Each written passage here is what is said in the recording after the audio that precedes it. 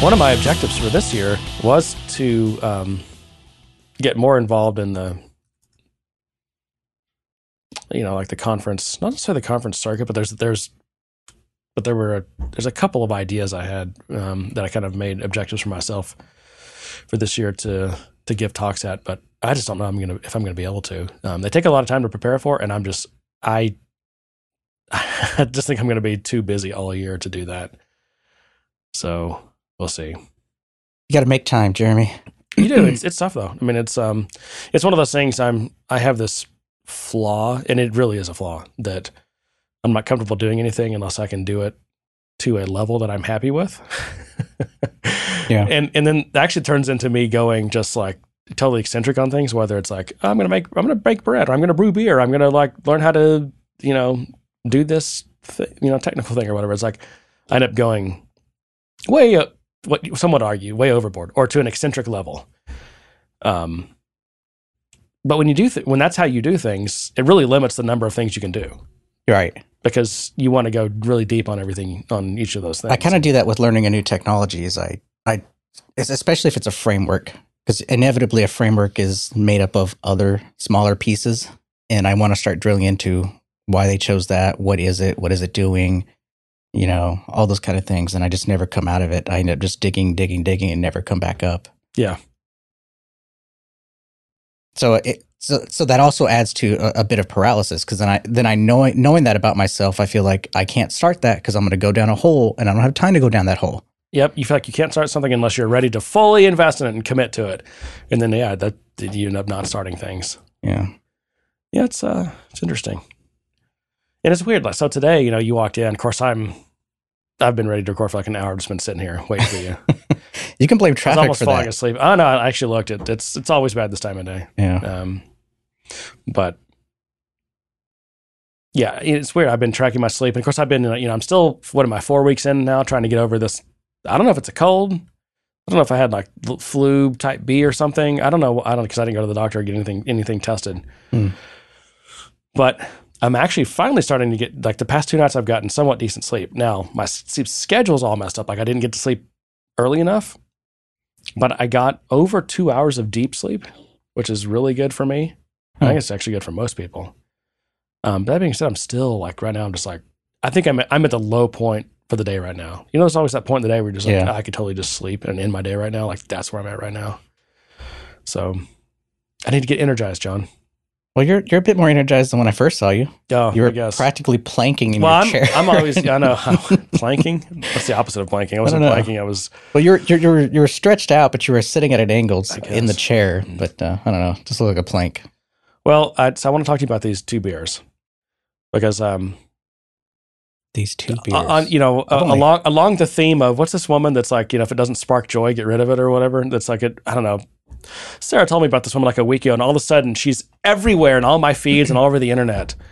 It's not the organizer lady. Yeah, Marie Kondo or something. I don't know. So I saw that. I've never even seen her before. I don't know what this is. I saw that before she blew up on Netflix. I watched the start of one of the episodes and went, nope, and turned it off. And then all of a sudden she was everywhere, and I was like, oh. So she has a TV show, I guess. It's a Netflix show. I've never seen this woman. It's a Netflix show. I just know, but I see the jokes everywhere now. Like, I'll see these jokes that people are like, hashtag doesn't spark joy, or I don't know, just all kinds of crap. And I'm like, oh, I get it. That's kind of funny. I'm glad that someone told me about it. Otherwise, I wouldn't have known. But anyway, about a month ago, which is kind of sad to begin with, I decided that I needed to clear out. So we, in like our office at the house, there's the wine cabinet in there. We probably have 500 bottles of wine at this point. Jesus, I mean, really? we're trying to drink through it. You did the wine club thing, that's why, right? Where you got like bottles every month or something. Oh yeah, we're always in wine clubs. Yeah. But I also, I mean, like, and I'm buying, I'll do, special buys and different things and stuff that's hard to get or whatever. But so as much wine as we drink, we still end up. It seems like we receive it faster than we can get rid of it.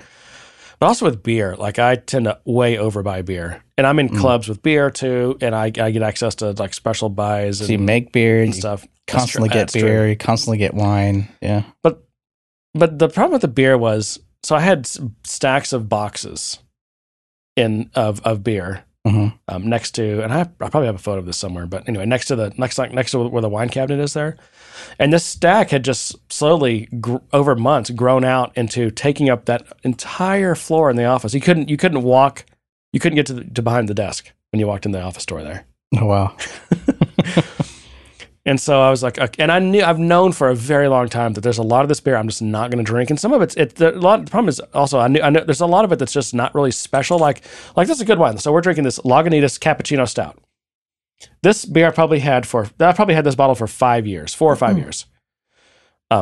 Just, nothing special about it. Bought it at the store, probably some local store. It's not like it's something that's not distro or whatever. You can get this, or used to be able to. And this was also before they were bought by whatever $1 billion company they were bought by. Back when they were independent. Mm-hmm. But I've got all these things in there. None of them are good. Like if I brought this to a buddy's house when we're gonna crack some beers, so to speak.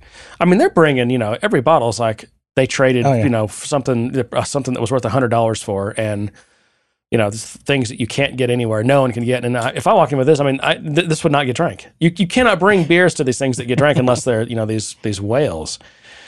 And so I've been to your little get-togethers, and I barely. If I try some of their beers, I take very little, not too much, because I feel bad because I know they're really expensive, and I don't have anything to bring that's going to compete with that. I'm the same way. Not only do I know they're expensive, but I don't think they're worth most of these beers. These guys are paying $100 a bottle for these beers. I'm like, no, it's not worth that. I mean, I could buy $100 bottle of beer. I don't think it's worth it. It's okay. It's it tastes like a German chocolate cake, that's liquefied into brownie batter. Okay. I'd rather it tastes like dessert, but I mean, I'd want a half a sip of that and then I'm done. Then give me something that tastes like beer. It's like, I don't know. Well, that's the other side of it. A lot of them are pretty rich, and there's only so much of it you can have. They're great tasters, but just sitting or sippers, but sitting down having a full glass of one is just no. Anyway, so I identified 10, probably I don't know how many. Somewhere between 150 and 200 bottles of beer. And now when I say bottles, I mean these bombers. What are these? 23 ounce up to probably 750 milliliter bottles. Mm-hmm. That I'm just and some of them are even, arguably good or used to be good. A Founders Canadian Breakfast Stout. I've got bottles of that. I've got bottles of Bourbon County that I'm never going to, of the different varietals. So I've set it all aside, and now I got to figure out, okay, do I just give it away? Do I just post something on Craigslist, or do I post something on one of our local beer things and say, whoever wants to come get, or just give me, $2 a bottle or whatever, something just so someone will come get some, take it. But then I thought, well, maybe, and I might still do that. But then I was like, well, I should use these for podcast beers. There you go. Because they're good, and you're not so ridiculously snobby that you won't drink a good beer just because it's not a whale, Right. And I'm not either. So hey, this is great. So I don't know, maybe we can slowly whittle this stack down. Because right now this is in my living room, the front living room there. Oh wow. Yes. Yeah. I mean, I have 10 boxes in there now that are these beers that I'm not sure what I'm going to do with. So I don't know. I'm going to keep moving around until my wife just lights them on fire or something. I don't know, or just throws them out in the street. Well, there you go. Turn them into candles. So this first one is it's a limited release, John. It's a whale. It's rare because it says right on the bottle limited release. Oh, yeah, Lagunitas Cappuccino Stout. Now, supposedly, coffee is one of those things that fades with time, and considering this is a many years old bottle, do you still get the coffee? Yeah, I still get it. I do too. And it's funny. I mean, this really does taste like a Russian Imperial Stout. Unlike some of these stouts nowadays that just taste like cake batter. Yeah. This tastes like a stout beer. I still get the coffee too. I mean, even it just lingers as in the aftertaste, that kind of bitter coffeeness. Yep. Yeah. You know what? We all love Lightning, right? But Lightning still has things that Lightning is working on. We all we all have things we're trying to improve on in life, and Lightning is not exempt from that. And I was just reminded again because I mean, I'm not a heavy Salesforce user. I don't sell. I don't live in Salesforce. But I accidentally deleted a record the other day. I'm like, shit, I deleted the wrong one. I'd created a test contact for me, actually. It was called Jeremy Test or something like that. And I ended up deleting I wanted to get rid of it. And I ended up deleting my own contact record. It's like, crap. Got to undelete it. So I'm looking around, I'm like, okay. And I'm not a Lightning expert, but I'm looking around for the recycle bin. Didn't find it, did you? Now, let me ask you this. I know there's obscure things, and I do feel like, I've always said this, I feel like, the Lightning teams, whatever, I'm sure it's many teams, picked a fairly reasonable order to implement stuff in, which is why there's like a lot of stuff in setup that's still classic, because it's like only admins see that. It's just lower priority. I get it. But recycle bin, that's a concept that every lay computer user in the world knows how to use and needs to be able to use. And a lot of these Salesforce users nowadays have never seen Classic. They started on Lightning and they've never. I mean, but you have to go to Classic to get to your recycle bin still. Yeah. Wow. Okay. So anyway, this is my entry for this week's installment of the Lightning Experience WTF of the week. You can't get to recycle bin. Don't you like how I always start some segment that's like something WTF of the week, and then we do it once and it never happens again. Yeah. But yeah, really, no recycle bin. That's a shocker still. And I know people are yelling right now, but what about blah, blah, blah? I know there's like 1,000 other things, but that's mine this week. Would you like to add one, John, or?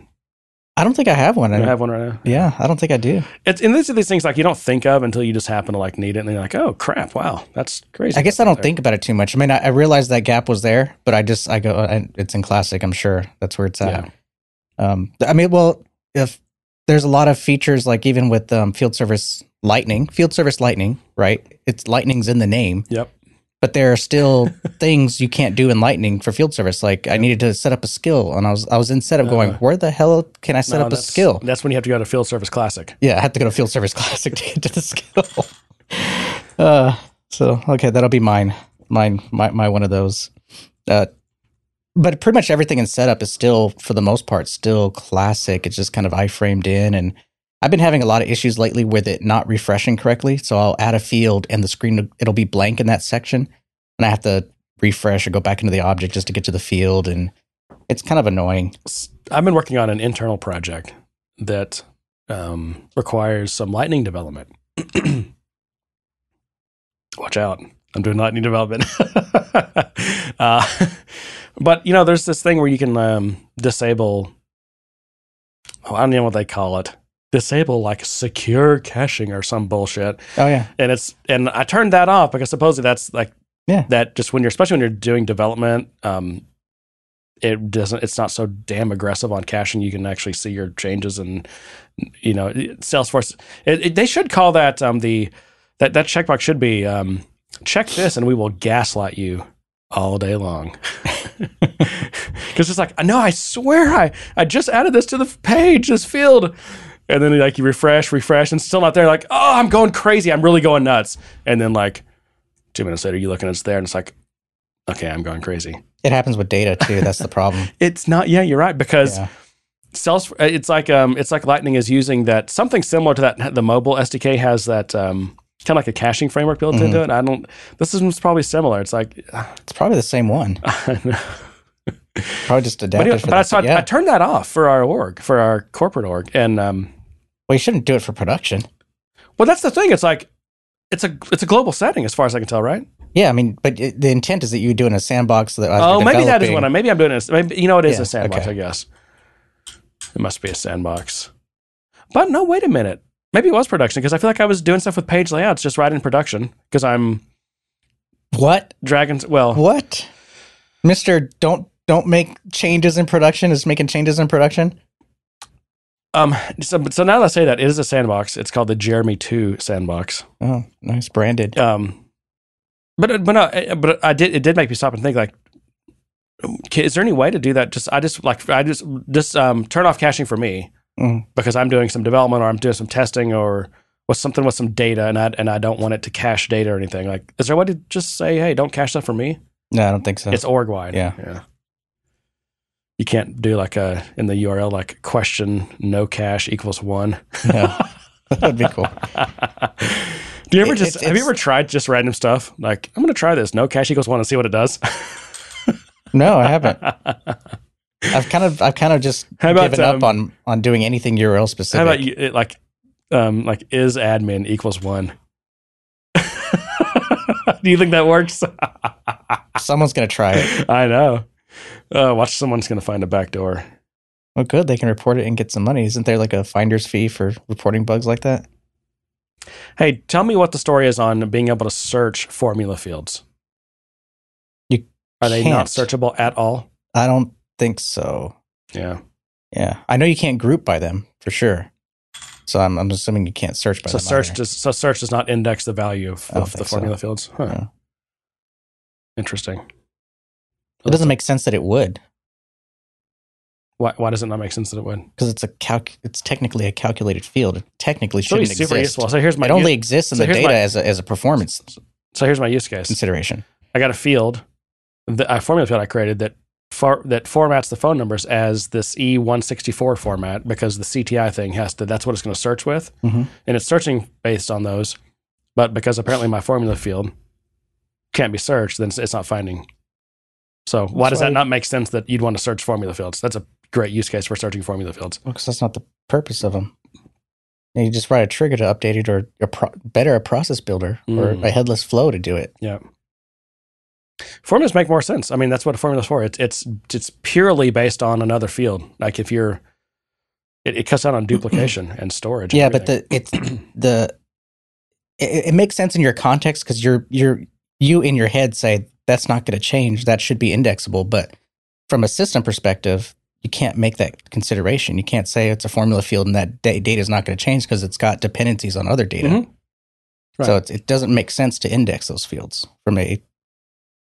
it doesn't make sense. But because it's purely based on other fields, it doesn't make sense to store that data. And like I said, I think that's just a performance consideration. Yeah. Like if hardware and CPU was infinite, you probably wouldn't.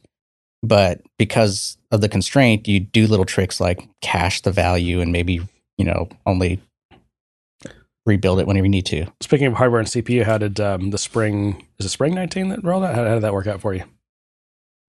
Actually, I haven't really been using it.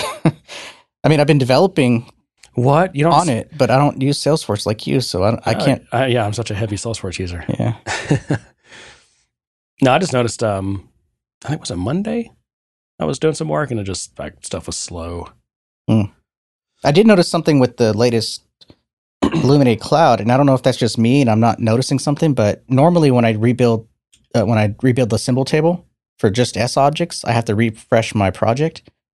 These last few times that I did it, it didn't. But if I do a full, I do have to reload my project. But if I just do S objects, I don't have to. And I went back and combed the release notes looking to see if it was listed there as a new feature, but wasn't. But whether it's a bug or not, I like it because I always have to rebuild just to get all the new field changes and everything, and I having to restart my project. So, really, it takes like 5 seconds. No, to restart the project. No, to rebuild it and then restart. It's just it's a break in my process flow or whatever you want to call it. I know, and I guess it depends on how willing you are to have stuff out of date. I mean, how often are you having to do that?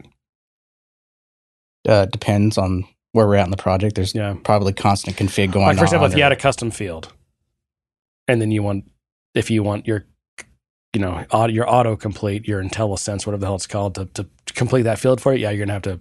Yeah, I don't like seeing red, so I know. So I have to fix that. Yeah, I have to go ahead and update it. I've been seeing so much red recently, but that's because I'm on a project where they did some really, really stupid things with the code, really stupid things, and so there's a lot of red. Yeah. Let's say, that whole symbol table thing, and it's just because it's Salesforce, but it's a shame that I have to care what my symbol table is. Yeah, and I know tooling people have to worry about that. It's a tooling thing, but he's just a Salesforce developer who did a couple trailheads. I shouldn't have to care what a symbol table is. Why do I even know what a symbol table is? And why is my ID asking me to generate if I want to do something about a symbol table? I have no idea. Why are you asking me that? I don't know. Now, of course, I kind of do know a little bit what a symbol table is and how it's what they're for in the Salesforce tooling world. But a lot of developers don't need to and shouldn't have to. It's just like it seems like one of those things like, I don't know, you figure that out. I don't know if I need a symbol table. That's an implementation detail that I don't want to care about right now. But it's such an intensive process that it can't just automatically handle it for you because it's just going to sit in the background and eat up CPU cycles. But And I mean, as much as I mean, like, does Visual Studio ask you if you want to constantly, rebuild your caches and it doesn't whatever? go. It doesn't go as far as Limited You Cloud. can't do this with Salesforce. It doesn't try to help you out like that. It's basically a text editor. I think What there's is? some. Visual Studio? Yeah, I think there's some. Visual Studio is basically a text editor. I'm sorry, Visual Studio Code. I thought you were referencing to the Visual Studio Code plugin for Salesforce. Even VS Code. If you're doing .NET work in VS Code, you don't have to say, "Oh, you know what? You need to recompile my classes." No, for it doesn't. Me. And no, it knows all but that. that's all Like, local. it doesn't bother you with that's that. all local. It doesn't have to. I mean, it's a split second to update something, so it just does it as it goes. Right. And even It's local. for your local classes, for example, Limited Cloud is doing that on the fly.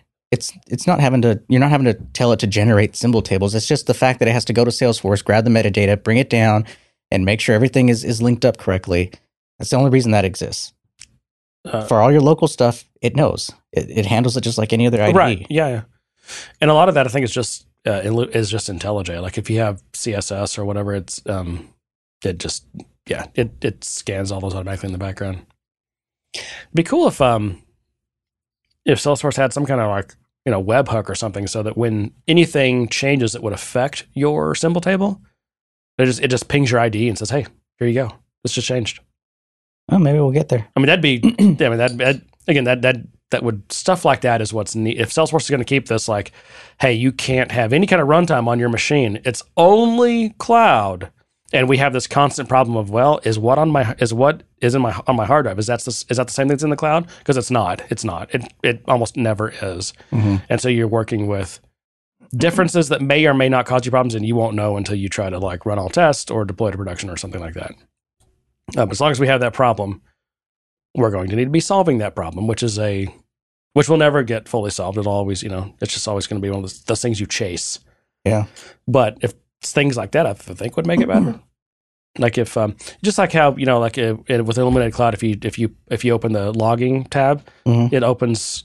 Actually, it doesn't pull. It does I think it sets like your trace flags, but that's one thing that annoys me about that logging tab is I'll open it and it'll set the trace flags or whatever, but then I've got to hit refresh to actually see if they need a new log, right? They don't come in automatically, do they? No, you got to refresh. Yeah, and that's like one of those things that I mean, again, if we're going to have a tooling API, let me register for events as a tool, so that when important stuff happens that I need to know about, like you're pinging me, you're just like sending events down the wire, so that I know that my symbol table changed or that I've got a new log or whatever. Like this is just kind of I struggle with expect. I struggle with the idea of having too much automation coming into the IDE, because I just think it'll get overwhelming. It's not automation. It's just stuff that if you've been a developer with any other platform, or even over the past decades, like that you just would expect. Like it's stuff that's like it violates the principle of least surprise. Like, oh wow, my logs don't show up automatically, or oh wow, I have to you don't know my class has changed or my data thing changed. I got to tell you, and then I got to answer these questions about my symbol type. Really? What? Huh? Yeah. Like you say, you're scared of that automation. I want all that. I don't want to worry about any of that crap. I mean, I'm working in the realm of Apex classes and triggers and Lightning components. I don't want to live in the world of tooling API. That's not my job. I'm not building the next Illuminated Cloud. I'm building stuff for clients and stuff for my employer's org and stuff for ISVs. I'm not building tools at this point. I know. I just think, given the limitations and the amount of time it takes to get that data from Salesforce. I mean, if it was a quick ping, you ping Salesforce and it comes back in a millisecond with all the data you need, there'd probably be no issue. It probably would be hidden from you. But the fact that when you do it, even if you're just grabbing the metadata for the S objects, it takes a minute just to collect that information before it even gets a chance to parse it and put it into the symbol table. I mean, that's a huge expense. Yeah. The other thing is, I mean, in bigger orgs, I mean, it's actually a lot. Your metadata is a lot of data. Yeah. I think can be dozens or hundreds of megabytes of stuff. But again, it'd have to be something where the Salesforce could stream basically diffs to like the symbol table to the tool or whatever. Yeah, it would be nice if you could just kind of, initiate the request, open up some kind of stream and just get it streamed in, and you can continue to work in the background and do whatever you want. And it just, when it's done, it's done. Yeah. I don't want to know it all. I don't want to see that. Yeah. I don't even want to see the thing that says updating symbol table on the bottom. Like I like the updating indexes and rebuilding cat. I don't want to see any of that stuff. I mean, I don't know. I guess and that's what, like on, do computers still have little blinkety blinkies to let you know that your hard drive is accessing things? No, it's like nowadays it's just like, I don't know. I don't want to know. I don't want to know. That's a good point. You're just wasting my brain. You're distracting me. My eyes went to that, and you distracted me from what I was doing because you're blinking shit in my face here that I don't care about. That's not my job. And if I have to care about it, something has gone really wrong. Like, did my hard drive crash? Like, something has gone wrong if that light's just like freaking out, or if or if something's stuck on rebuilding indexes or something like that. Like, well, I don't even know what that means, and I sure as hell don't know how to fix it. But it's stuck, and it's like bringing down my ID, so now I got to like force quit my ID or something. It's like, the only time I ever would care about that is if you're just going to kill my whole system, or if, But I should never. That's my point. Is like I shouldn't have to deal with that. Yeah, because there's nothing I can do about it anyway. Like, if it goes bad, it goes bad. I got to force quit, and I'll start over. If it's going good, then I definitely don't want to see it. Yeah, I mean, the fair points. I think we're just. I think that.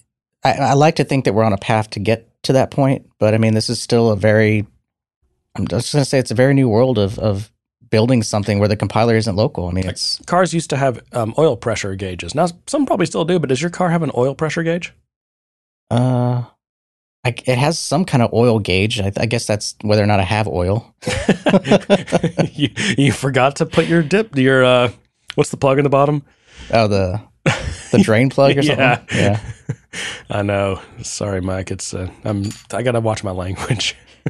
It's been it's been a day. I don't think I finished saying this, but I got the best sleep last night that I've had in forever. But I'm exhausted, which is weird. Oh, we popped the stack to sleeping? We did. I know exactly. that was one hell of a rat hole, wasn't it? And by the way, we haven't gotten to a single actual topic yet. I know, which is fine because we didn't have shit for topics. There's number 4. Number 4. I'll be the clean one today. Yeah. The clean one. What else? What do we have, John? What is on? I tasked you with being our topic master for today. Yeah. Well, I wanted to follow up at least on our conversation last week, because I thought that was a pretty interesting conversation on what to call a transaction and what the differences were. And if for nothing else, because I think words matter. I mean, when we try to communicate something, words do matter. When we try to communicate something, it's helpful to be able to understand things the same way. Because I'm tired of having I don't want people to have to constantly interpret me like they do you when you talk about what do you talk about, like CSS tags, and all these things you say. I'm just like, and I know what you mean because I've known you for 20 years. But like words matter. We should call things by their right name, and so we can. Well, that's what happens when you're self-taught. You call things by the way you understand them. Whatever. Until someone corrects you, and then you're like, oh, so that's what industry people call it. I should call it that, so I sound smart. Yeah. Yes, it's this new thing called a CSS class. It's a tag. Yeah. I still wonder. In fact, I was reading. I keep calling element attributes properties for the most part. Still do that. Well, and I know why you do that. That's because, like an HTML, I think they're called HTML tags, but they're attributes. So it's not an element; it's a tag. In fact, XML attributes. Mm-hmm. Both of those, especially in the JavaScript world, especially if you're using the DOM API, which you can use on both XML and HTML documents. They're actually they're properties. They're called properties through the JavaScript API. No, but you'll know this if you've done any of these modern web frameworks. But properties are not the same thing as attributes. Right. They're oftentimes the same thing, but they're not always the same thing. Attributes, I believe, they get set and their values don't change, whereas properties, I'm going to get this completely wrong, but properties actually are like these updatable things. Mm-hmm. And sometimes attributes will set the initial value of the property of the same name. Right. It's confusing. So we got a couple of things when we're talking about transactions, because there is a database transaction, and that's one thing. But in terms of just the execution context of your Apex, the consensus seems to be that it's either an Apex transaction or an Apex context. And that's what you would refer to that as. Yeah, let's see.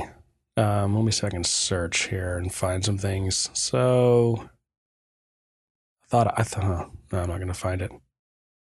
I thought I had searched and found some But stuff. the governor limits, so if you look at the documentation for governor limits, it refers to it as Apex transactions. So it's Apex transactions and governor limits. But we also got some feedback saying that sometimes context is also used. Yeah, the interchangeably with documentation that. is a bad offender of this poor use of terminology here. I guess if you say the term Apex transaction, Mhm. maybe you're distinguishing between an Apex transaction and a database transaction, because again, they're different things. Right. One of them may live in the other, and one of them may affect the other, but they are different things. And sometimes you need to talk about one thing, and sometimes you need to talk about the other thing, and sometimes it really doesn't matter which one you're talking about. But in fact, most of the time it probably doesn't matter, but sometimes it actually does. Well, for our purposes as developers, what we really care about is the context in which governor limits are calculated, because that's really the crux of which it. usually actually are beyond the database transaction. Right. And so, I mean, for our purposes, what I really care about is the transaction that represents the counter for my governor limits. You know, how many queries have I ran during this transaction? Right. Because you can roll back your database transaction. Sure. But you didn't roll back your Apex transaction. Those governor limits are still in play. Right. You can insert a new account record and then make a call out. Your Apex transaction is still open, but that database transaction closed the moment you started that call out. Right.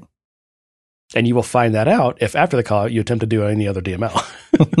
The system is happy to let you know that you cannot do that. So Apex context, Apex execution, are those different? Just kind of like, I think those are just variations of it. I'm not a fan of Apex execution. Not a fan of that one. Like, that sounds like you're killing someone with Apex. I'm actually more of a fan of Apex transaction than I am of Apex context. Just because the context kind of denotes a state to me, and I guess technically, in what I care about governor limits, that is kind of the state of the transaction. Oh, totally. There's a ton of state in an execution or. But the transaction just seems like a more. It flows easier than to say context. Right. And the Apex context, again, I think this is very much behind the scenes terminology, but I think Apex context sounds like it's a thing, and it's what holds like your limits and statics and things like that. Because again, remember, between executions, whatever we want to call these things, statics go away, which is one of the weirdest things if you're like a Java or probably .NET developer that you're not used to. Because when the VM loads, and the first thing that happens is just tons of statics start getting initialized. But also at runtime, like the first time you reference a class, that's when all its statics fire. Right. And they're there, and they won't run again. Like if you have a static initializer, it'll run as soon as that class is first referenced. It will not run again for the lifetime of that VM. And what you have to learn in the Salesforce world is every time there's an execution, your statics are going to run. Mm-hmm. Whether that's just initialize, like field initialization or static initializers, they're all going to run again.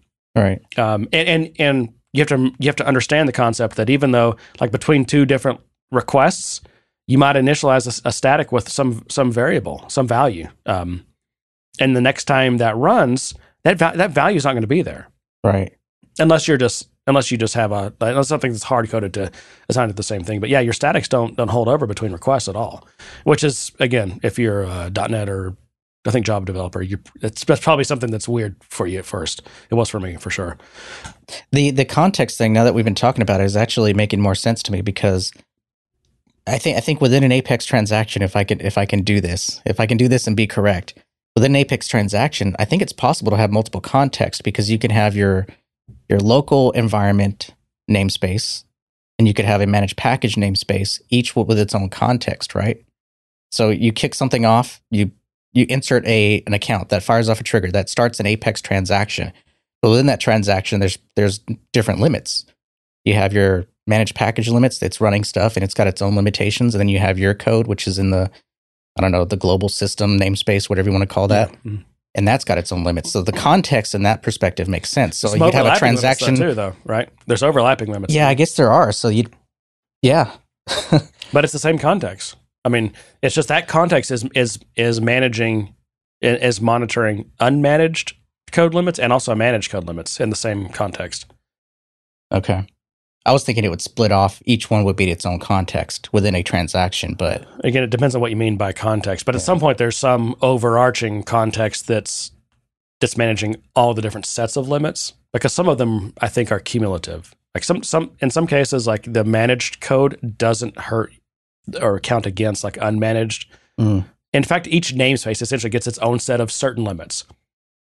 Let's say it's the number of Sockwell queries you can make. And I think this is one of those ones that each namespace gets its own limits. But so let's say that each namespace can call can make 100 Sockwell queries. If you have 2 managed packages that get invoked, each one of those can do 100 each. So that's 200. But also your unmanaged namespace is also kind of a namespace, and it gets its 100. So cumulatively in that transaction, or this context, I guess, which may also be in the transaction, that you can do 300 queries. All right. Yeah. This stuff is all... It's all confusing, but it'd be cool if they did like at DX or something. If someone did like hey, here's all the behind the scenes stuff that you guys always think you know what you're talking about and you're guessing about. Like, let us just tell you what the hell's happening here. That'd be really cool. Or someone just came on the Good Day Sir podcast show and did that. That too. That too. But it would have to be it'd have to be a lengthy session. It'd have to be like a 2-hour long session, because there's no way you're gonna pick a topic like that and try to cover it in 30 minutes and then say bye, everyone. We'd have to not drink until the second hour started. No, you drink during. That way the conversation gets lively. I guess so. And then they start oversharing, you know. Yeah. No, I've talked to a couple of certain people about coming on the show, and they know who they are. And I'd still like that to happen. It's just it's a timing thing, I think, for a lot of these people. Everyone's so busy. Yeah. But I know we have lots of PMs and stuff that listen to the show, and if I'd put a generic invite out there that if anyone thinks it would be fun and they'd like to share, obviously what they can share, right? Yeah, that'd be fun. We would definitely entertain that. Yeah. So we got a community topic, if we can switch gears, and it's a topic that we've covered a lot of times, which is kind of how hard it is to hire a good person in this ecosystem, just because it's. As Salesforce claims that there's 5 million developers, it's really not 5 million developers, or if they are, people are wanting the top 1%. And there's not that many, and they're very expensive. So it's kind of creating a shortage in demand in the ecosystem for that kind of stuff. I don't know. I mean, what is your take on who's available out there? Because I know you've been hiring. What are you seeing? Sure. Are you seeing like a lot of good candidates, but they just don't have enough experience for what you need? Or are you seeing not enough good candidates on anything, and it's just a wasteland? I mean, I don't know. So first of all, I mean, the general employment market we're basically at zero unemployment. Everyone's employed. So be prepared to have to, poach people away from their, everyone has a job. I've been seeing that a lot. I've been getting, even as I transitioned to my new role, there was emails as soon as that happened coming saying, I know you just joined, but I'd love to talk to you about this opportunity. I'd love to talk about this opportunity. Mm-hmm. I'd had like 3 or 4 of those on average a week. So yeah, people are really aggressive about trying to find people, and they're willing to poach for sure. Yep. But that being said, I mean, in terms of if you think of like developers, I mean, yeah, I would say Salesforce is a good space to be in right now. But I mean, a really good Salesforce developer is not making more money than a really good Java developer. They're both hard to find, and they're both going to be very gainfully employed already. And you're going to have to offer either more money or a better work situation somehow or another. Yeah. Yeah, I think on top of just the money and the benefits is definitely talking about your environment and just kind of what that's like. Because I think for a lot of people, they might be happy where they're at with their pay, with their benefits, but if you can show them a better environment or better work-life balance and all those kind of things, and be honest about it, I think those things will resonate with people. But speaking of just developers and people transitioning, I do want to give a shout out to friend of the show, Christy. because she's been working on. So she's, I don't know what her background is, but I've always known her as being an admin, someone who goes in the system and configures and everything. But she's recently been getting into doing some Lightning component development, and I just wanted to applaud her efforts on that. She actually did a pretty good job. I saw that earlier. She's been asking questions on the community and posting pictures of her component, and I gotta say it's well done, at least from the look and feel of it. I've seen worse things from more experienced people for sure. No, that's. And you're referring to Christy Campbell. That's right. To make sure I got the new name, recently revised last name correct. Yeah. Yeah. So I like seeing those kind of things because I know I've talked about my kind of career path before and how I kind of stumbled into it, but I took those risks. Kind of. Hey, you got your S word, I got my K word. Just letting you know. Ooh, I like this. Have you tried this? No. This is Thread Spinner. Number 8, limited release from this is from Lakewood here in the Dallas area. It's a bourbon barrel aged American barley wine. Yeah. You ever heard that bottle is slightly taller. You see that? Yeah. There's this phrase, barley wine is life. You'll see that like is that B-I-L? Yeah, I guess see people hashtag B-I-L, barley wine is life. It's what all the barley wine lovers, that's their thing. Oh, I got a lot of coconut on this, and I think that's just, I don't think there's any coconut in it. It just. No, I'm getting something. I'm getting soy sauce. Why am I getting soy sauce? I can maybe see a little soy sauce. I'm getting soy sauce, yeah. That kind of aftertaste, that kind of brown, earthy flavor in your mouth. I mean, look at the color, so. Interesting. Give me some rice. I'll put this on it. So yeah, I applaud anyone who's out there, willing to stretch and get into developing a component, because I think that's a gateway. I think you'll find that you like it, enjoy it, and it's a new skill. And I wouldn't say that. You might find that you hate it. It's a disaster, and give me. But it's an experience that you gain. It's an experience you have by stretching, putting yourself out there into the great unknown, and saying, "Can I do this? And am I going to enjoy doing this?" Right. I just don't think you can say, "I think you'll find you'll love it." I think I think a lot of people find that they don't love it. Well, I'm biased because I did it and I found I loved it. So yeah, I like code. Yeah, you like your code, huh? I like my code. Yeah, my code is awesome. Figures. Can I tell you about my code? John, you've told us about your code so much over the years. I thought you liked hearing about my code. I just like hearing you say my code. My code. So I kind of been questioning myself lately because I've been designing some things and they sound simple on paper. They're, I had to write this. Are you sure they don't look simple on paper? They sound, no, because I never got paper. They gave me the requirements and it sounded simple. Okay. But they never were on paper. I'm just trying to keep the facts straight here, John. I'm playing detective. I've been watching True Detective, so I'm catching you. I'm catching your lies here. I'm picking apart your statements. Yeah, I would suck on a lawyer. I was going to say lawyer stand. On the defendant stand or the stand? What did you just call it? The defendant stand? What is that? The defendant stand is what I was trying to say. But the witness stand? The witness stand. There you go. I don't know what these things are called. Oh man, you didn't watch Near Enough People's Court.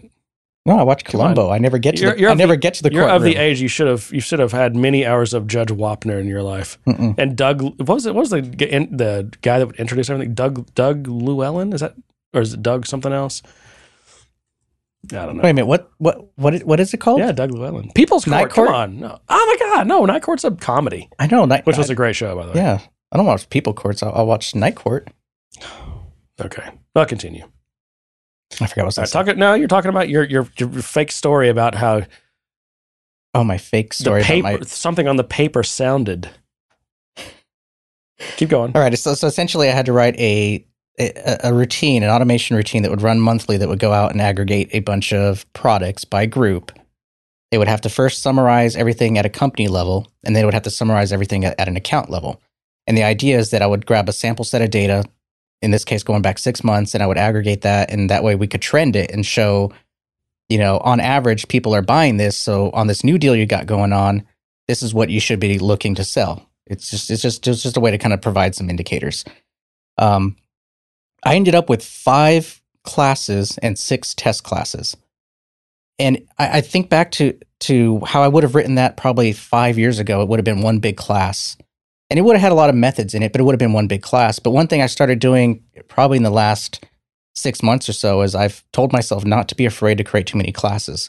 Oh, you should be afraid to, because you are dealing with Salesforce. And I know. Apex, that's always why I would have that big monolithic class, because I didn't want to have to manage. No, you had the big many. monolithic class back then because you didn't know what you were doing.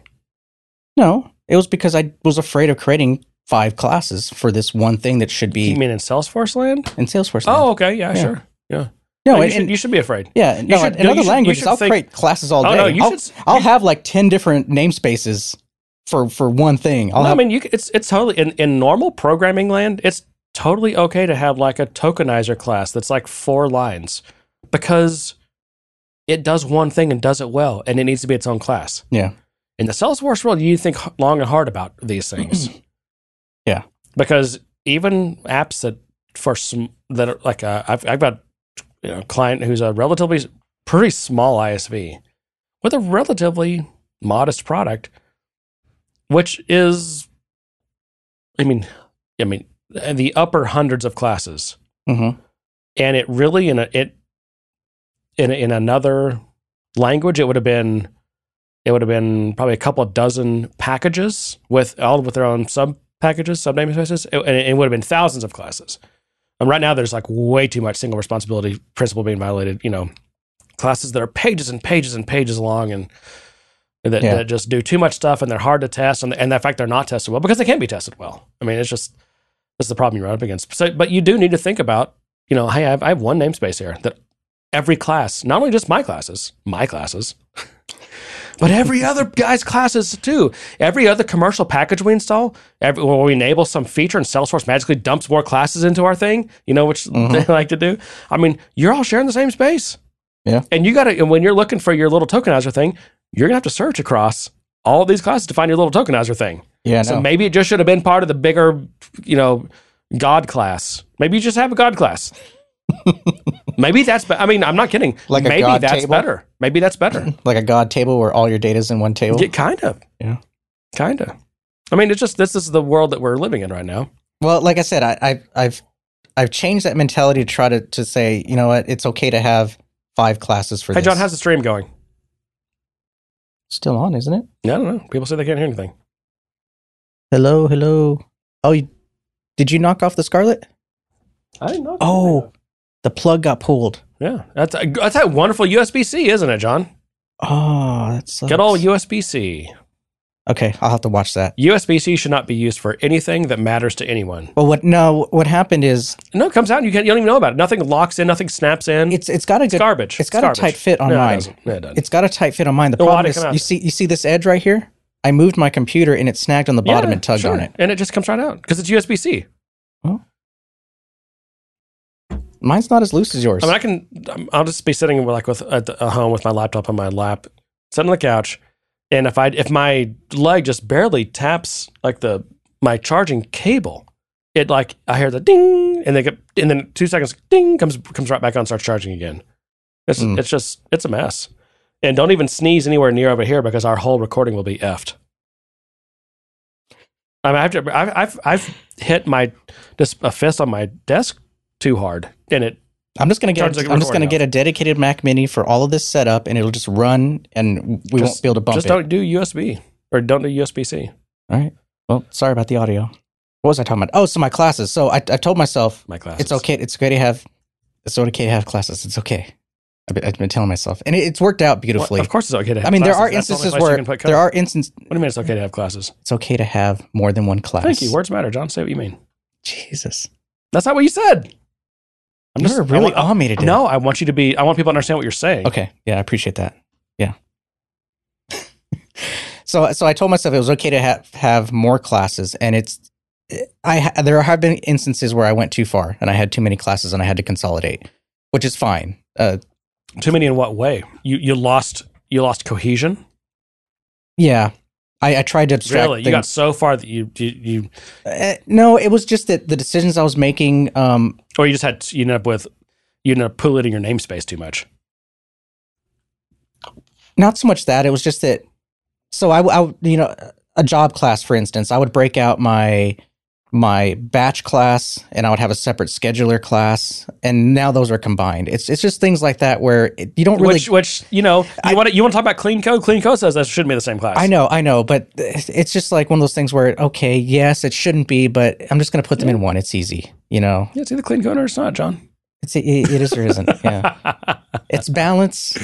There's no black and white. It's just you just gotta have a strike of balance, and that's the balance I struck. But that's just one example. There's other instances where I moved things out, and it just made it harder to work with that data because then I had to start passing more data around than I wanted to, and so I brought certain methods back into this larger class, so I wouldn't have to do that so much. But in this case, I did it. Some requirements changed.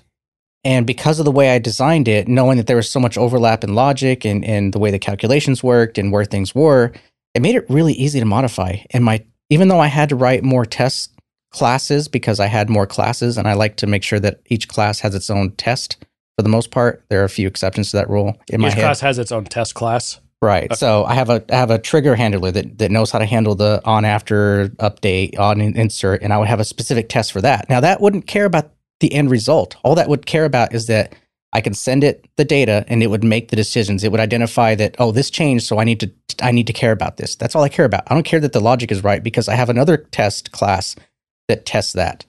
So anyways, I found that I like it better. I'm able to not only modify code better, I'm able to tailor my testing methods to very basic scenarios so that because one of the problems I had with my monolithic class is every test that I would have to do had to basically set up this entire data set. But because I abstracted things in smaller sets, I was able to kind of just pass it an object of data that's not even in the system and validate my calculations are correct or validate these scenarios are correct without having to go into DML and all that kind of stuff. There are other classes that do that, but at least I know once that's tested that my calculations are right. And now it's just a matter of whether or not the data is getting saved correctly or getting queried correctly. And so it made things a little bit easier in my head to at least go back and read it, modify it, especially when changes came out. The big classes, I had a hard time going back in and maintaining. Even though I understood exactly what it was doing at the time and it made sense to me, coming back and trying to read a big class just was daunting. Sure. Another one key that your class is too big, I will say that if you're using what's it called, test visible or visible in test or something like that, I don't know, are they called attributes in Apex or are they called annotations? I think they're called annotations. Annotations, okay. Yeah. If you're having to use the test visible, there's I would say probably a 99% chance that something in the class you're trying to test needs to be its own class. I extremely rarely use test visible and need to use it.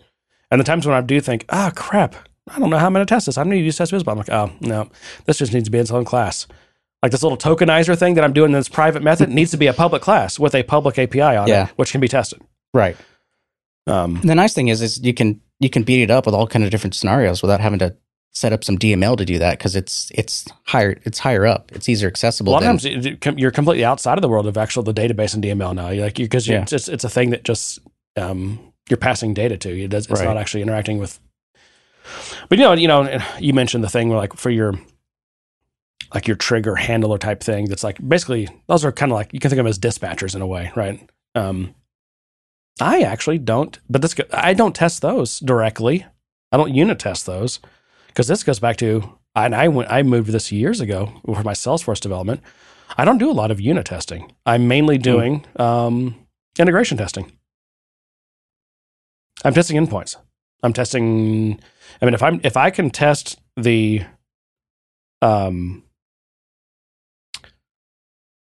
if I can test all of my Visualforce controller, what are they called? Action methods, my triggers, my web service endpoints, I can cover everything. I mean, what else can I not cover? If I have code that you can't get to from those things, or I'm basically all the entry points, batch classes, whatever, all the things that can start an Apex execution.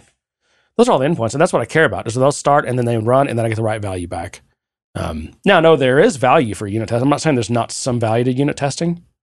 Yeah. And TDD is a whole different thing. I don't even want to talk about that. Because unit testing, if you have a good unit test coverage, I guess, library, unit tests will tell you more specifically where your problem is sometimes. Right. The problem is that you have to have, for a big code base, when you get it, well, first of all, in the Salesforce world, it can get hard to do unit. It's actually very hard to do. Sometimes not even worth to do unit testing. But also, if your goal is to have like full unit test coverage, it takes engineers that are almost impossible to find in the Salesforce world that can create you a full comprehensive unit test suite, which is going to be hundreds or thousands of unit tests that are engineered well so that when you have created a bug, that ideally you have like one unit test that fails. Okay, if you didn't do it right, you could have dozens or hundreds of tests that fail because one thing went wrong. And that it requires a level of engineering skills that are just generally not available. And my thing is on the Salesforce platform, as they're just not that valuable. Well, they're not, and the cost to them, right? The cost I think is the bigger issue. Namespace, the global namespace being namespace pollution being one of the big costs. Mm-hmm. And because like you, I don't want to embed my tests in production classes. I really would like to have those as separate classes. And again, so we just have one namespace here. So just for lots of reasons, I just definitely err towards the side of integration / functional tests, or I guess whatever, and more end-to-end test. And if I can have good end-to-end test coverage that shows that for all my inputs, I'm getting the right outputs, system's doing the right thing, I'm pretty happy. I feel like I have good coverage. And I'm confident that I can give a task to an engineer and say, hey, go implement this thing. And if they break something, we're going to know about it because of that type of test coverage that I like to have. Mm-hmm. Yeah, no, I agree with that. I think for my personal style, I tend to want to test things at a more granular level because I feel better about it. I feel like if I can create these layers of testing where the lower levels get tested and those are validated with very specific scenarios, that I feel like my higher level can be a little more integration, like where I'm just inputting data into the system and getting it out and making sure the values are right. I feel like I have like this safety net, I guess. Like I'm building walls here and they're my safety net. Yeah. And it's going to take a lot to get through and break that. Or if it does break, I know exactly where it's at. Yeah. I mean, again, I could write a huge paper up on why unit tests are difficult in the Salesforce space. And by the way, and people should know, when I say unit tests, I'm actually referring to not what Salesforce and their documentation calls unit tests. I'm actually referring to a more traditional definition of a unit test, which is the unit is as a class. So your test exercise something that is just one class. And if it goes beyond that one class, I mean, if you have a class that has DML statements or queries something from the database or anything like that, that's not a unit test, right? And so on the Salesforce platform, in order to do true unit testing and have a good unit test coverage, basically all of your classes, your trigger handlers, your batch implementation classes, just your business logic classes, they've all got to implement interfaces because you have to be able to, when your business class, let's say it knows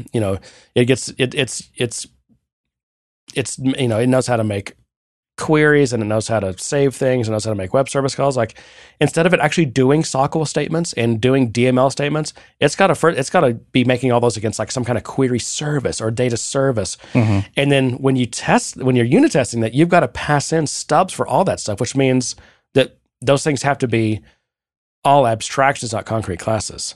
Right. And I've gone down this route. I tried to do this years ago. And I feel really, really, really bad about the code that I created for clients. I get that.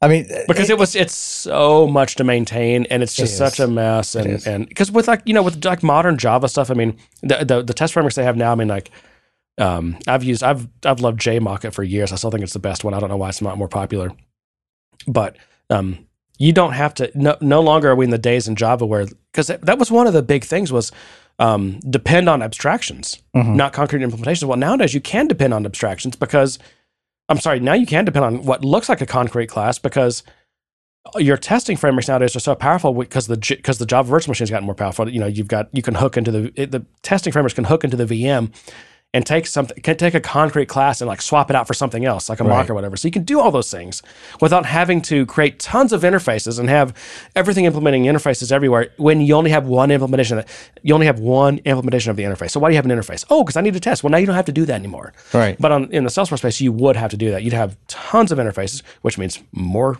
namespace pollution. Yeah. And I mean, I can, for so many reasons, I mean, I can just destroy this argument of, oh yeah, you need to have unit test coverage. No, you don't. No, not true unit tests. You need test coverage for sure. Oh, well, I've actually, I found it better to not refer to them as unit tests, especially when I'm doing my estimations. Because I started calling them test automation scripts or something like that. I just call them tests. No, I wanted to convey that these are automated scripts that I'm writing, and so it's code, and it's meant for regression testing, and it's apart from functional testing. Because one thing I was getting kind of an issue on is that I would say I need to write my unit tests, and clients and sometimes would confuse that. clients and sometimes I love it, John. Sometimes you're so possessive. Colleagues can't help it. would think that was functional testing. And it isn't. It's these automated scripts that are designed for regression tests, and it doesn't take the place of functional testing. When you say functional testing, tell me what you mean by that. I just mean going into the system, point and clicking, and making sure everything works. Manual testing. Yes, manual testing. Okay. So, am I using functional testing wrong too? So that's what I've always called it. Functional testing is going to the system and point and clicking. So first of all, let's say that no one owns these terms, but I will say. In most of the testing literature, like one of the great books is like XUnit patterns or XUnit. Is that what it's called? XUnit testing pattern, something like that. It's a tome. It's giant. And I feel like all the testing books I have are very and the people that that are the software. What do you call them? Like thought leaders. I feel like everyone pretty much. I would say. Mostly agrees on this definition. Functional test is an end-to-end automated test. So a functional test would be now they do need to be automated. I think that's still a requirement. They're automated, but a functional test would fire up like the database, the web server. If it's got a messaging queue that it uses, it fires up all these things and literally like makes a REST call to one of the endpoints. And then that thing goes and does this thing, queries the database, and puts a message in the queue, and like then ultimately gets a response, right? And then that test then once it gets that response back, checks to make sure that it got the response it should have gotten after the system does all those things. Right. It's beyond integration, because an integration test doesn't necessarily have to be a functional. Functional is like end to end, but it's still automated. It's still it's right under the hood of an actual UI.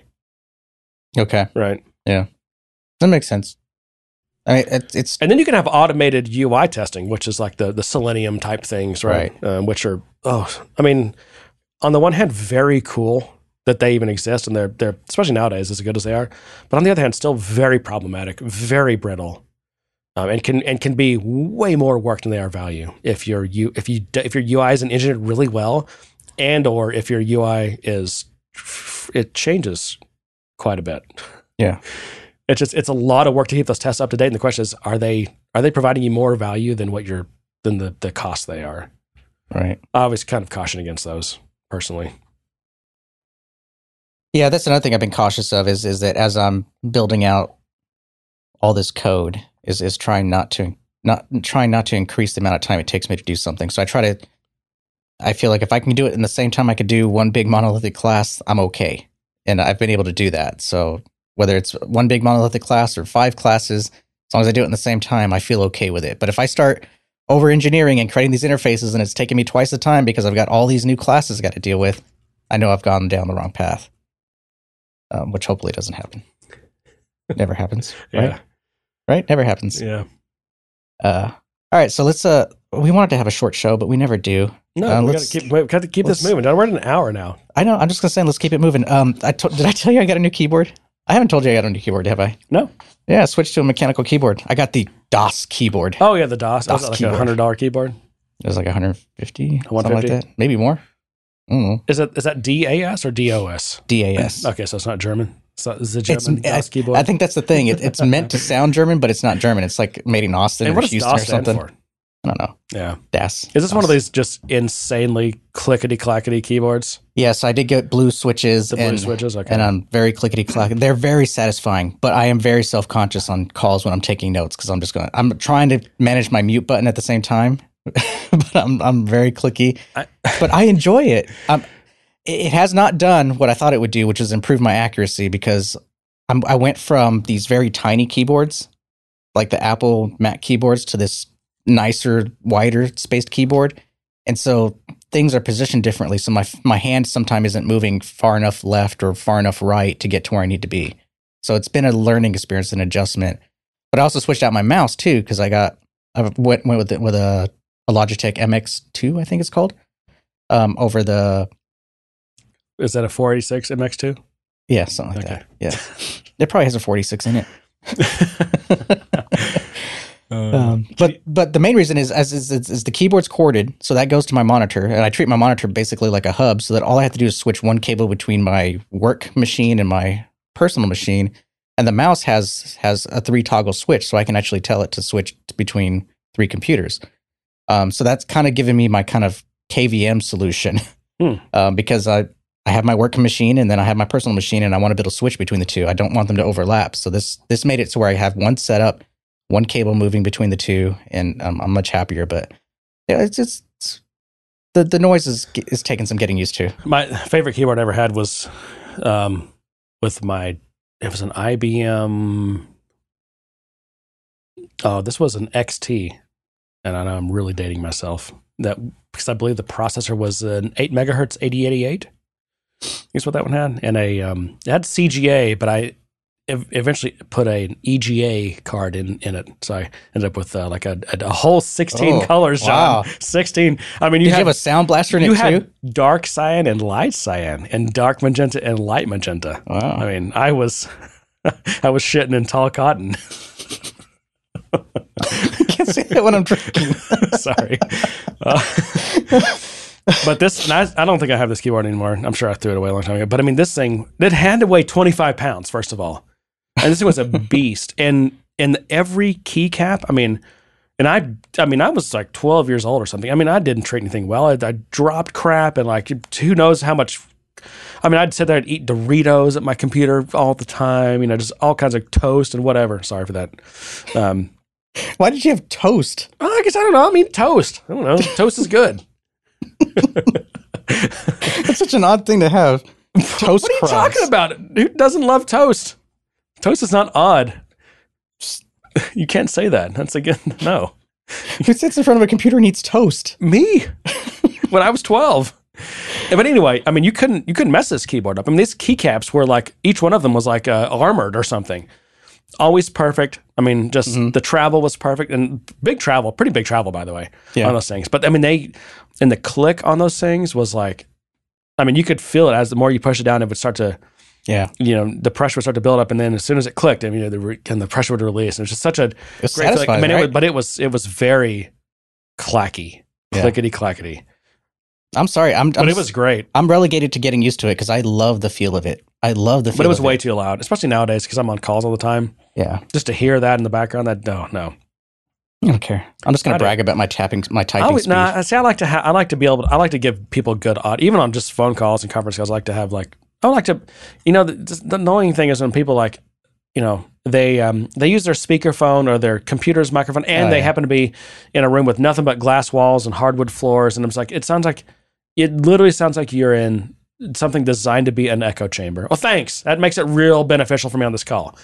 Meanwhile, I'm like, I've got I'll even use this mic on, I've used some like professional broadcast mic on just for conference calls.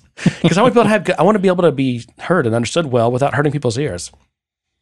Yeah. I just try to manage the mute button and try to take my notes in between. Now, you're very echoey on that call we had the other day, yesterday, whenever it was. Just so echoey. I? Oh my God.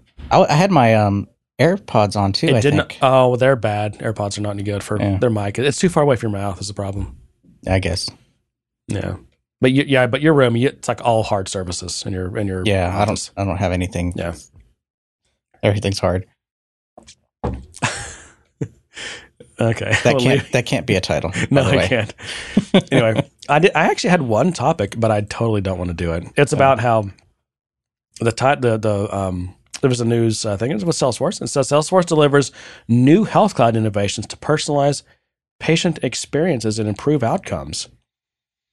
And the interesting part that caught my attention about this was, I guess we're going to go ahead and do it, is the new thing. Do you want me to stop you? No, the new top feature about this thing is, with Health Cloud, is that there's a new social determinant of health. It's this new capability. Yeah. It's gross sounding. Yeah. And so care teams will have a complete patient profile, empowering them to connect the care journey and deliver the personalized experience that patients expect. So that to me sounds like the positive spin on it, right? I don't want a personal experience. So there's a new integration between Health Cloud and Marketing Cloud. So, Marketing Cloud, the thing that tracks you, like even when you don't know about it, because it's got super cookies and all that and knows everything you're doing everywhere, that's now getting hooked up to Health Cloud. See, I don't understand why these companies think that we all want mommies and daddies to tell us what to do.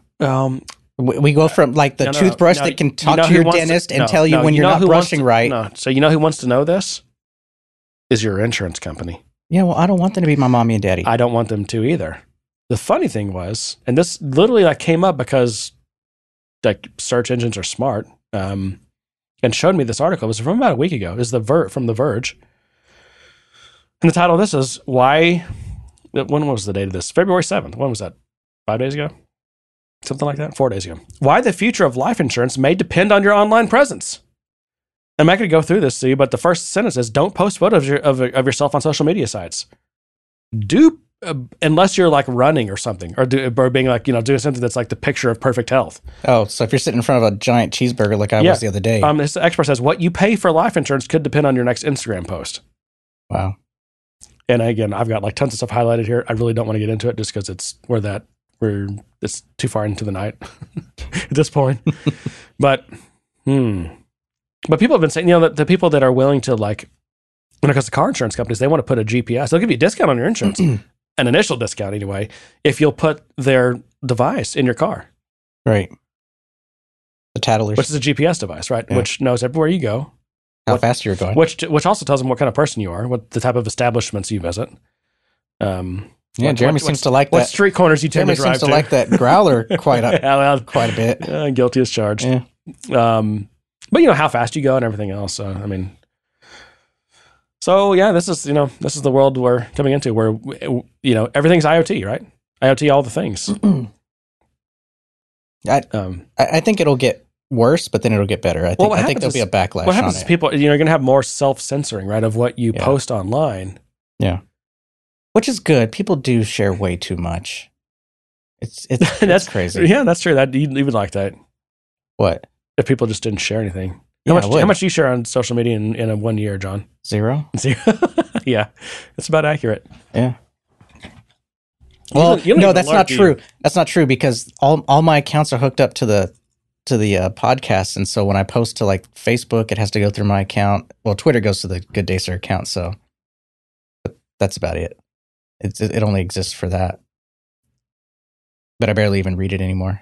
I don't even have it on. I don't even have it installed. So I don't know if this is like just kind of real time. Is it what's the Pro 4? What is the Pro 4? They're talking about that in the that's the keyboard. Training. Oh, it's the DOS. Hear it. It's the DOS keyboard. Oh, so Brett uses the Pro 4 too. Yeah.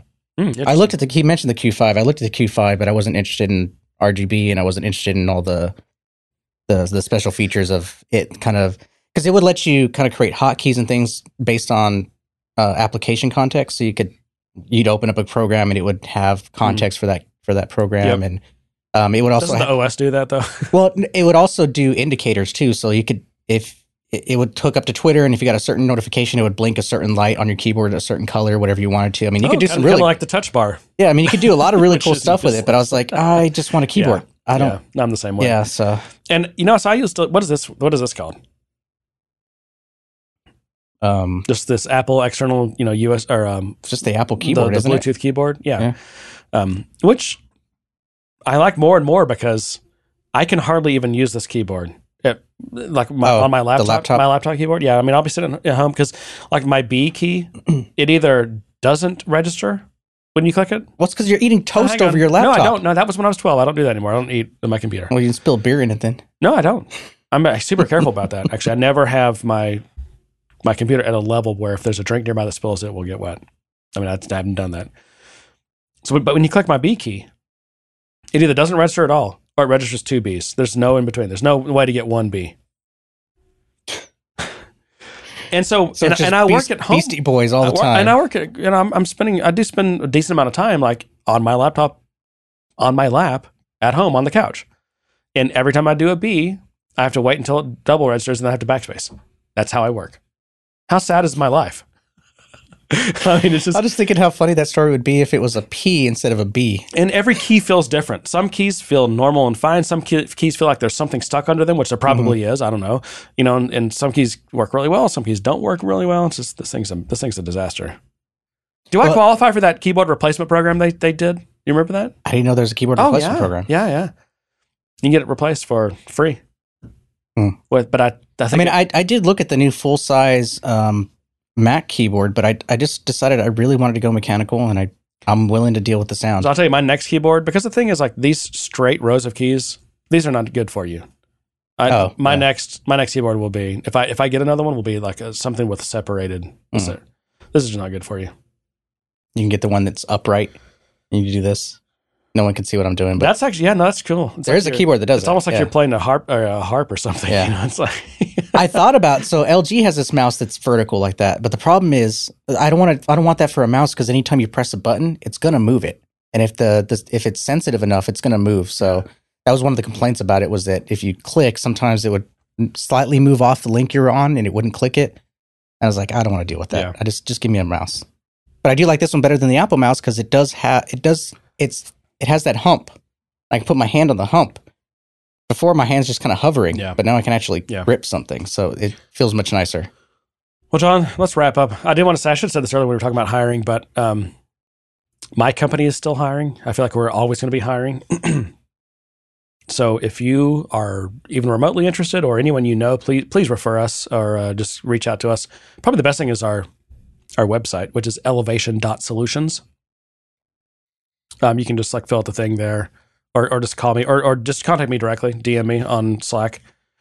Wait a minute, your website is elevation.solutions? Yep. Isn't that cool? .com? No, we don't need it. We're progressive. We're not in this old .com. How old are you, John? .com. Oh my God. It's really .solutions. That's pretty cool. It is, yeah. No, you can. I would say you also just reach out to me. If you're listening to this, you can just ping me directly on whatever medium we're on together. But yeah, I mean, we're right now mainly looking for solution consultants. What are they called? We didn't talk about this. We were going to talk about this. All these different titles. Solution architect. But in the Salesforce space, that you commonly call these solution architects. So if you've got, if you're like a Sales Cloud, Service Cloud, maybe Community Cloud, whatever, and you've got a couple certs, or more than that. That's the kind of person we're looking for, someone with some experience. We're looking at this point for, people who have got some experience. At some point, we're going to be also trying to develop more talent, because it's just, there's only so many senior consultants out there. That's one problem. You have to develop internally. But right now where we're at, we're kind of looking for more senior people. We will be looking to develop internally more and hire more junior people. But right now it's kind of more senior. But, but if you're even remotely interested, or someone who is, please just contact me. More than happy to just have a conversation, to talk about what we've got available and how we work, which is, by the way, how we work is really awesome. We're an awesome little company, fun to work for. But yeah, reach out, please. Slack is one of the ways you can reach out to me. And if you're not in the Slack, please join the Slack, because that's how you get involved in this community. And the way you do that is you go to gooddaysirpodcast.com and you click on the community link, which is probably at the top, and you will put your email address in, and John will dutifully add you manually, as he likes to do, to our Slack. I just want to add to your last pitch that I've worked for Jeremy before, and we're still friends. That's got to mean something, right? Which is probably pretty amazing. Yeah, I think I worked for you for a period of time too. You never really worked for me. Well, you did work for me. Yes, that's right. Yeah. I forgot. That's true. Yeah. But I first worked for you. I mean, I kind of reported to you. Yeah, I guess I was the senior person on the project, and you were the contractor. Yep, exactly. So I guess technically, you did. Should have cracked that whip harder. Gave you too much leeway. It hurt pretty bad, course it did. You had to work with my SQL stored procedures. Right. That was our application interface layer. Was stored procedures. Oh, God help us. I'm glad we're past those days. Please email us with your feedback, your questions. We need to be communicated with. So hit us up, info@gooddaysirpodcast.com with whatever you want to say to us or any questions. Like I said, we're always looking for another way to communicate, another way to get content into the show, or private stuff. It doesn't have to go to the show. That's the other thing. You just want to tell us what jerks we are. We're always looking to improve as people. So let us know. What else, John? Like us, share us, subscribe on your thing. I can tell who subscribes because when we release the day that we release the show, like that big spike that goes up, that's people who subscribe. But it's an easy way to get it. Like it automatically comes into your catcher, and it just works better. Yeah. But yeah, and all you Overcast users, go in and star every episode. Star. Why? I don't know why. Because we don't make any money off this. I keep wondering. Like I keep checking the mailbox, thinking that check is going to come in one of these days. One of these days, yeah. It comes. Who's it come from? Apple or Google or Overcast? Who's it supposed to come from? I don't know. I haven't figured this out yet, but they lost our address. Anyway, no, we just like to spread the word, is what it is. So tell people, tell your friends. We'll talk about. We didn't get to conferences. Maybe we'll talk about that next week. I mean, it's no rush, right? Yeah, no rush. Yeah, they're all in the future still. Anything else from you, John? Nope. I'm good. How'd you like this thread spinner? It's good. It's got me spinning. No, I'm spinning a little bit too, actually. No, I still can't get over how much soy sauce I'm getting off of it. It's like I just sat here and ate a bowl of rice with soy sauce in it. I'm not complaining. I like that. So. To that, I say, good day, sir. God. You get nothing. You lose. Good day, sir.